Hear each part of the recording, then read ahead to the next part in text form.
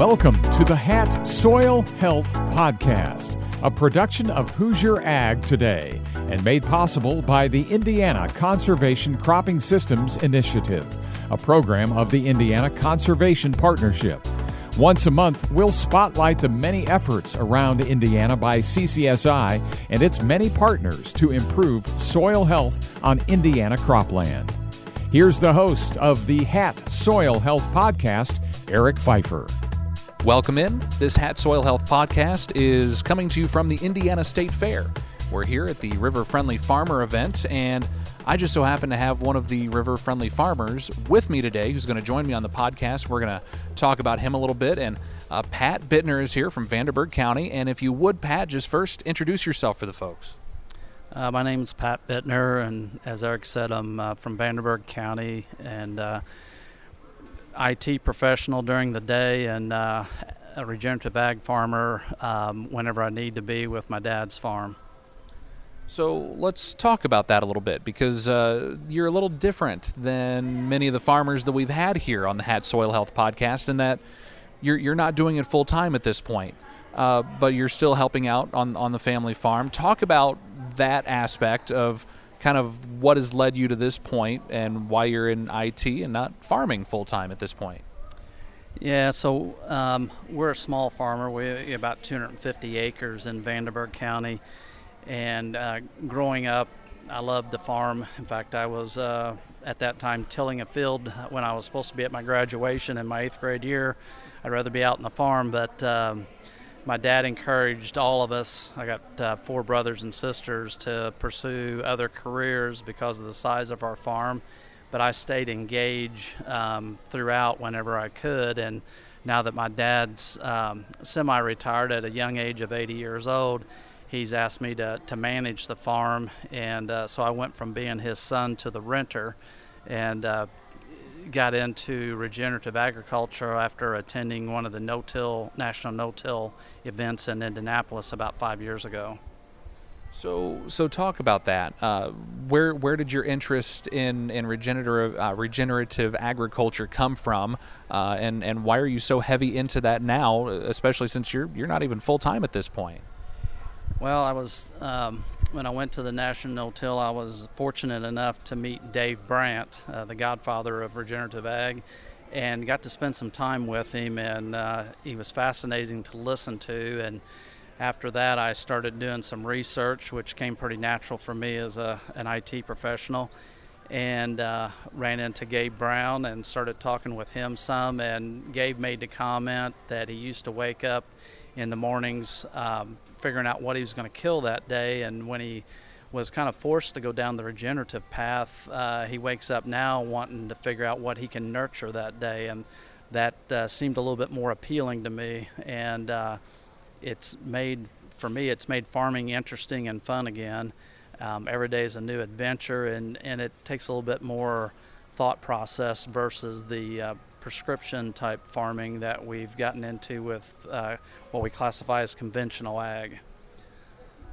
So talk to me about some of the soil health practices that you employ on the farm. What all do you do out there? So our first year after I went to the National No-Till, came home and I told my dad I wanted to plant the whole farm in cereal rye after we harvested, and that's when my dad said, well, we can do that. He said, I'm going to put a sign out in the barn just in case, and if it's successful, he said, I'll take credit for being leading edge, and if it doesn't work, I'll put it down at the end of our half-mile lane as the farm is under new management. But we went from a monocrop cereal rye cover crop to the next year I went to about a 5-way mix, and ever since then we've been planting 8 to 12-way mixes, and we also jumped into planting green after the second year. So planting green, explain what that is for some folks that may not understand what that is, though we have discussed it quite a bit here on the Soil Health Podcast, but explain what that is and why you decided to do that particular route. So planting green is when you plant straight into the living cover crop. In our case, we plant by temperature, soil temperature. So this year it was early May, and our cover crops were probably chest high to a 6-foot person, and we plant directly into those crops. And the reason we do that is several. One, we want to get the full value of the cover crop that we're spending money on to plant in the fall. Secondly, we bought an INJ crimper, and we crimp after we plant and lays that residue down on the ground, and I think that's important for several reasons. We're trying to preserve moisture, so it cuts down on evaporation, keeps the ground cooler, which is healthier for the cash crop that you're planting.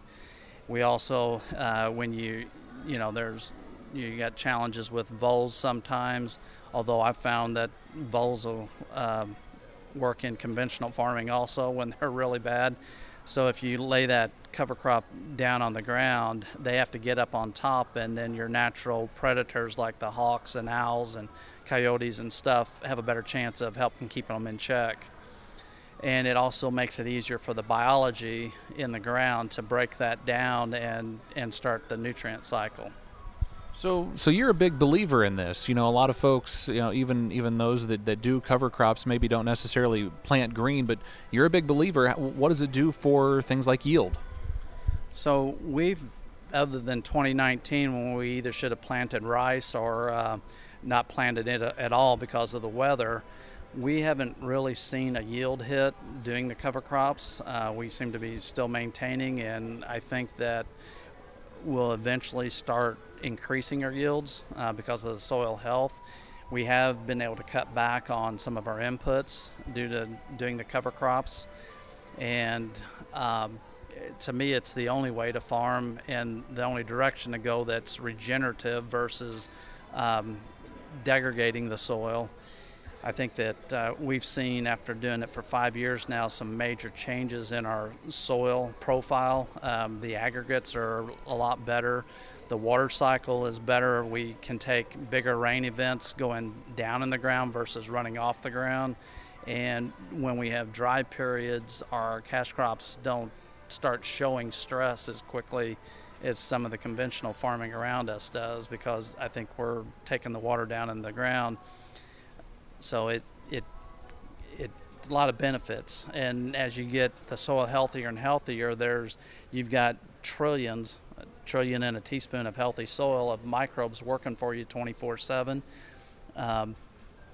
and you've got nitrogen that's free to you in the air. Your plants start learning how to take that back in, and so we're basically, what we're doing in the last 5 years is we're starting to wean our ground off of chemical-based inputs and petroleum-based inputs. So we don't do any pesticides, haven't had to for the last 5 years. We haven't had to spray any fungicides. We still do a little bit of herbicides, and I think that's due that our fungi to bacteria ratio is not where it needs to be yet. Fungi is probably on the light side. We need to get closer to a 1-to-1 ratio. Then the weed pressures won't be there like they are now. And I think eventually we'll be able to get to where we don't have to use hardly any inputs. Well, and I'm guessing that's why you were nominated and received the River Friendly Farmer Award for some of the, keeping that water in the soil and it not running off. Just talk about what it means to you to receive this River Friendly Farmer Award.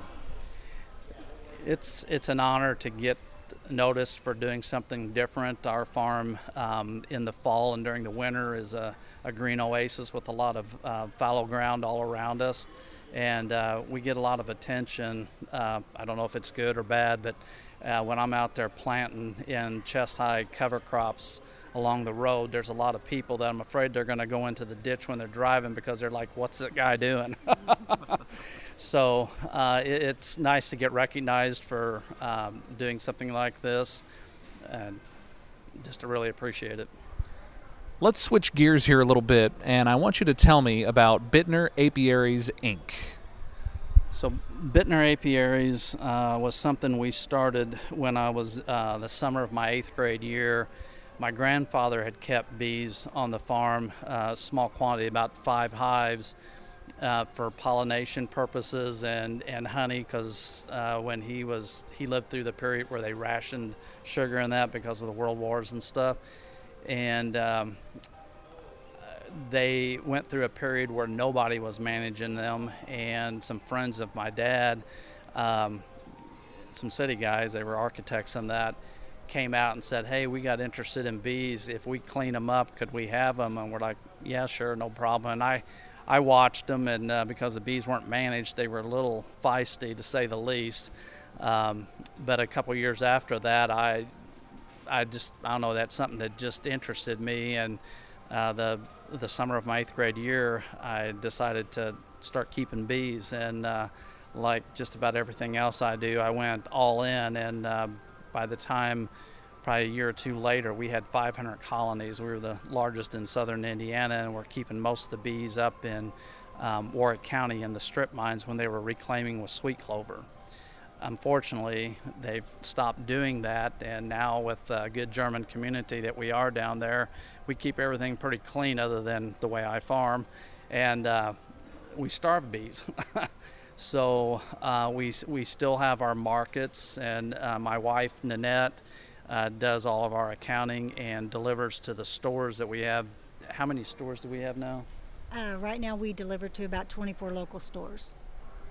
So we partnered with some Mennonites up in northern Indiana, and they keep bees throughout the state of Indiana, some in Michigan, and then in the wintertime they go down to Florida, and we buy honey by the barrel from them for resale. And we're in the process now of trying to build up our number of hives on the farm because of the regenerative practices. We've got a lot more blossoms around there, and we're doing some things now with like our terraces on our hills that help keep erosion in check.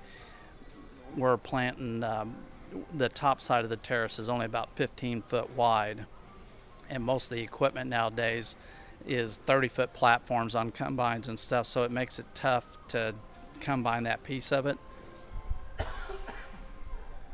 So we're putting sweet clover and different things on there to keep that in pollination and keep the weeds down and benefit the bees.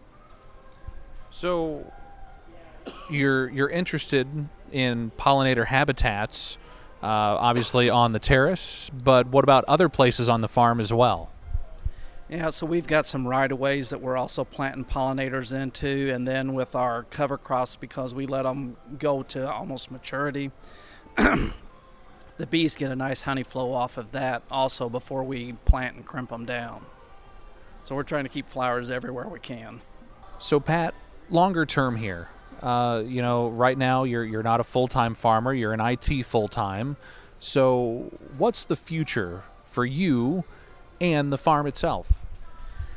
So what I would like to do is, and I'm in the process of working on a business plan, is I would like to start moving away from commodity type agriculture and move more towards like pastured proteins and that.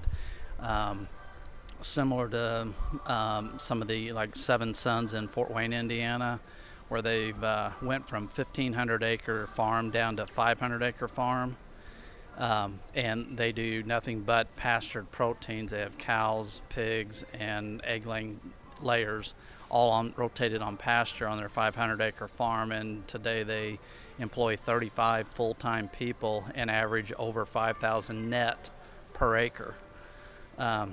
That compared to what you can do with commodities like corn and soybeans, big difference. So that's the direction I would like to go, and like I said, we're in the process of doing some planning and easing into doing that.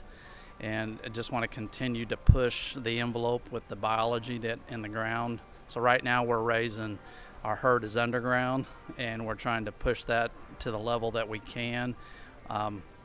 I'm actually in the process right now of doing some studying on how to shorten the growing season of a plant, so increasing the efficiency of the photosynthesis and the energy to the plant, because unlike humans and animals and that, where we have to go through a cycle every period, so we're limited how much we can grow or whatever in a period, plants, it's all based on photosynthesis and energy.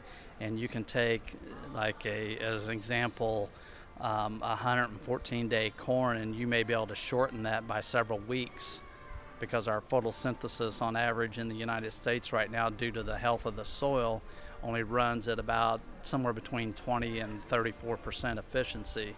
If you can bump that up closer to 50 or 60%, the plant's going to go through its living cycle to fruit much quicker. And that would help us from the standpoint that we can plant by temperature, which usually I'm the last one in the neighborhood to plant, but the cover crop is just important to me as the cash crop is. And if I could get that in say, September time frame versus October time frame, I get that much more growth going on the cover crop and that much more benefit going into the winter dormant time period. That's great. And you talk about studying. I want to touch on that a little bit more, because it sounds like to do all of this, a lot of studying, a lot of education had to take place. Where does that drive come from, that you want to keep learning more about this and keep driving toward this? I'm the type of person that gets bored easy. So, and had I met Dave Brandt when I graduated from high school, my trajectory probably would have went a total different way, but I'm doing that now. If I'd have studied this much in college, I would have been a much better student. I got a finance degree, and it was good for me, and I ended up in IT, and now I'm going full steam into this regenerative ag. So one of these days when I grow up, I'll figure out what I want to do.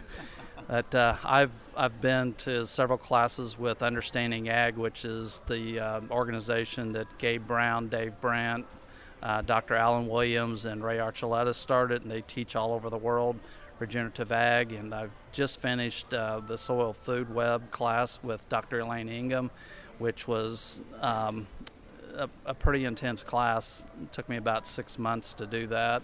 And part of that was getting a microscope so that now I can actually see what's going on under the ground, see the herd that I'm building there, and measure it to make sure we're making progress. And I just continue to read and meet people. And the neat thing about the regenerative ag space is that all the regenerative ag farmers across the world really are more than willing to share their success and their failures.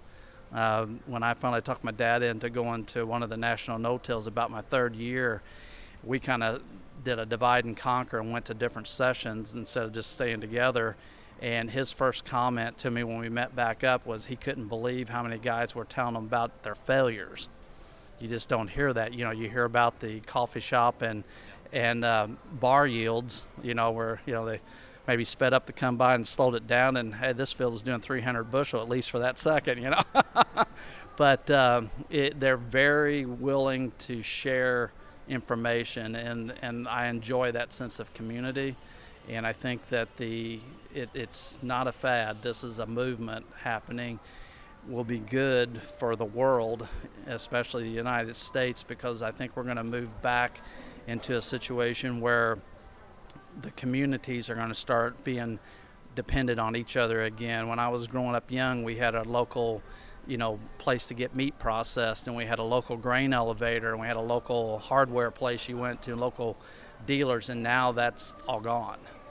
And with this COVID pandemic, the weakness of having centralized and big ag and big processors and that came to light. And people, the positive thing that came out of COVID is people now are more aware, and they're asking where their food is coming from, because they want to know who's producing it, how it's being produced. So they're looking for healthier food. And as we go down that path, we'll find that healthy soil equals healthy plants, healthy animals, and healthy food for us. And things like COVID in the future, if we start keep that cycle going, won't have the effect it did, because we'll be much healthier. For folks who are listening to this podcast right now, and maybe they're listening because they've thought about doing some of these soil health practices, maybe they're kind of right in between here of pushing that and trying to get into soil health practices. What advice do you have for them? I would say, find somebody that's doing this. They will be more than willing to share how they're doing it, what not to do, pitfalls, things that we've done that weren't right. Podcasts. You can almost get a PhD in regenerative ag just listening to podcasts. There's tons of them out there. John Kemp has some of the best out there. He interviews people all over the world that are leaders in regenerative ag. There's a lot of books out there now, and there's a lot of classes like Understanding Ag that put on that are very helpful in getting you going down that path. And it's a very fascinating area that I think people find interesting, and farmers will find that it'll make it fun again to farm and profitable. And I think the main thing is just start asking questions, and don't be afraid to do that, because there's no dumb questions when it comes to regenerative ag. Pat Bittner, Vanderburgh County, thank you so much for joining us on the Soil Health Podcast, and congratulations on your River Friendly Farmer Award. Thank you, Eric. I appreciate it. And that does it for this edition of the HAT Soil Health Podcast presented by the Conservation Cropping Systems Initiative. Visit them at ccsin.org for a calendar of events. I'm Eric Pfeiffer. This HAT Soil Health Podcast has been a presentation of Hoosier Ag Today, Indiana's Farm Network.